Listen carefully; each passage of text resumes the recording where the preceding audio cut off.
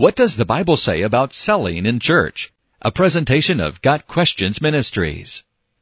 The first scriptures that come to mind in regard to selling in the church are Matthew 21, verses 12 and 13, Mark 11, verses 15 through 17, and Luke 19, verses 45 and 46, all of which describe the incidents, there were two, when Jesus cleansed the temple.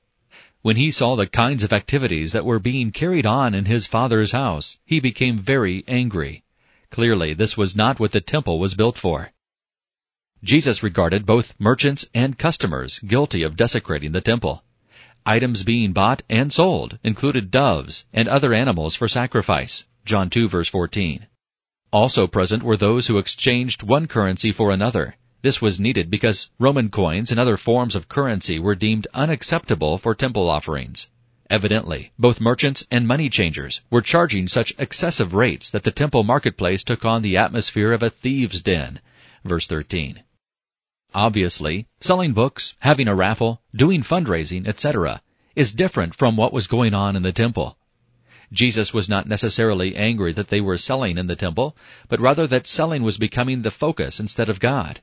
Jesus was also angry that the money changers were taking advantage of people, many of whom were poor, who needed their services. Doves and other animals were required for the offering, and tithes and acceptable currency were also a requirement. Such is not the case in today's churches.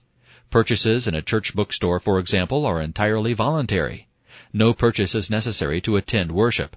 If a church does decide to sell something inside the church, it should make sure that the selling does not receive undue attention and does not draw away from worship and the teaching of God's Word.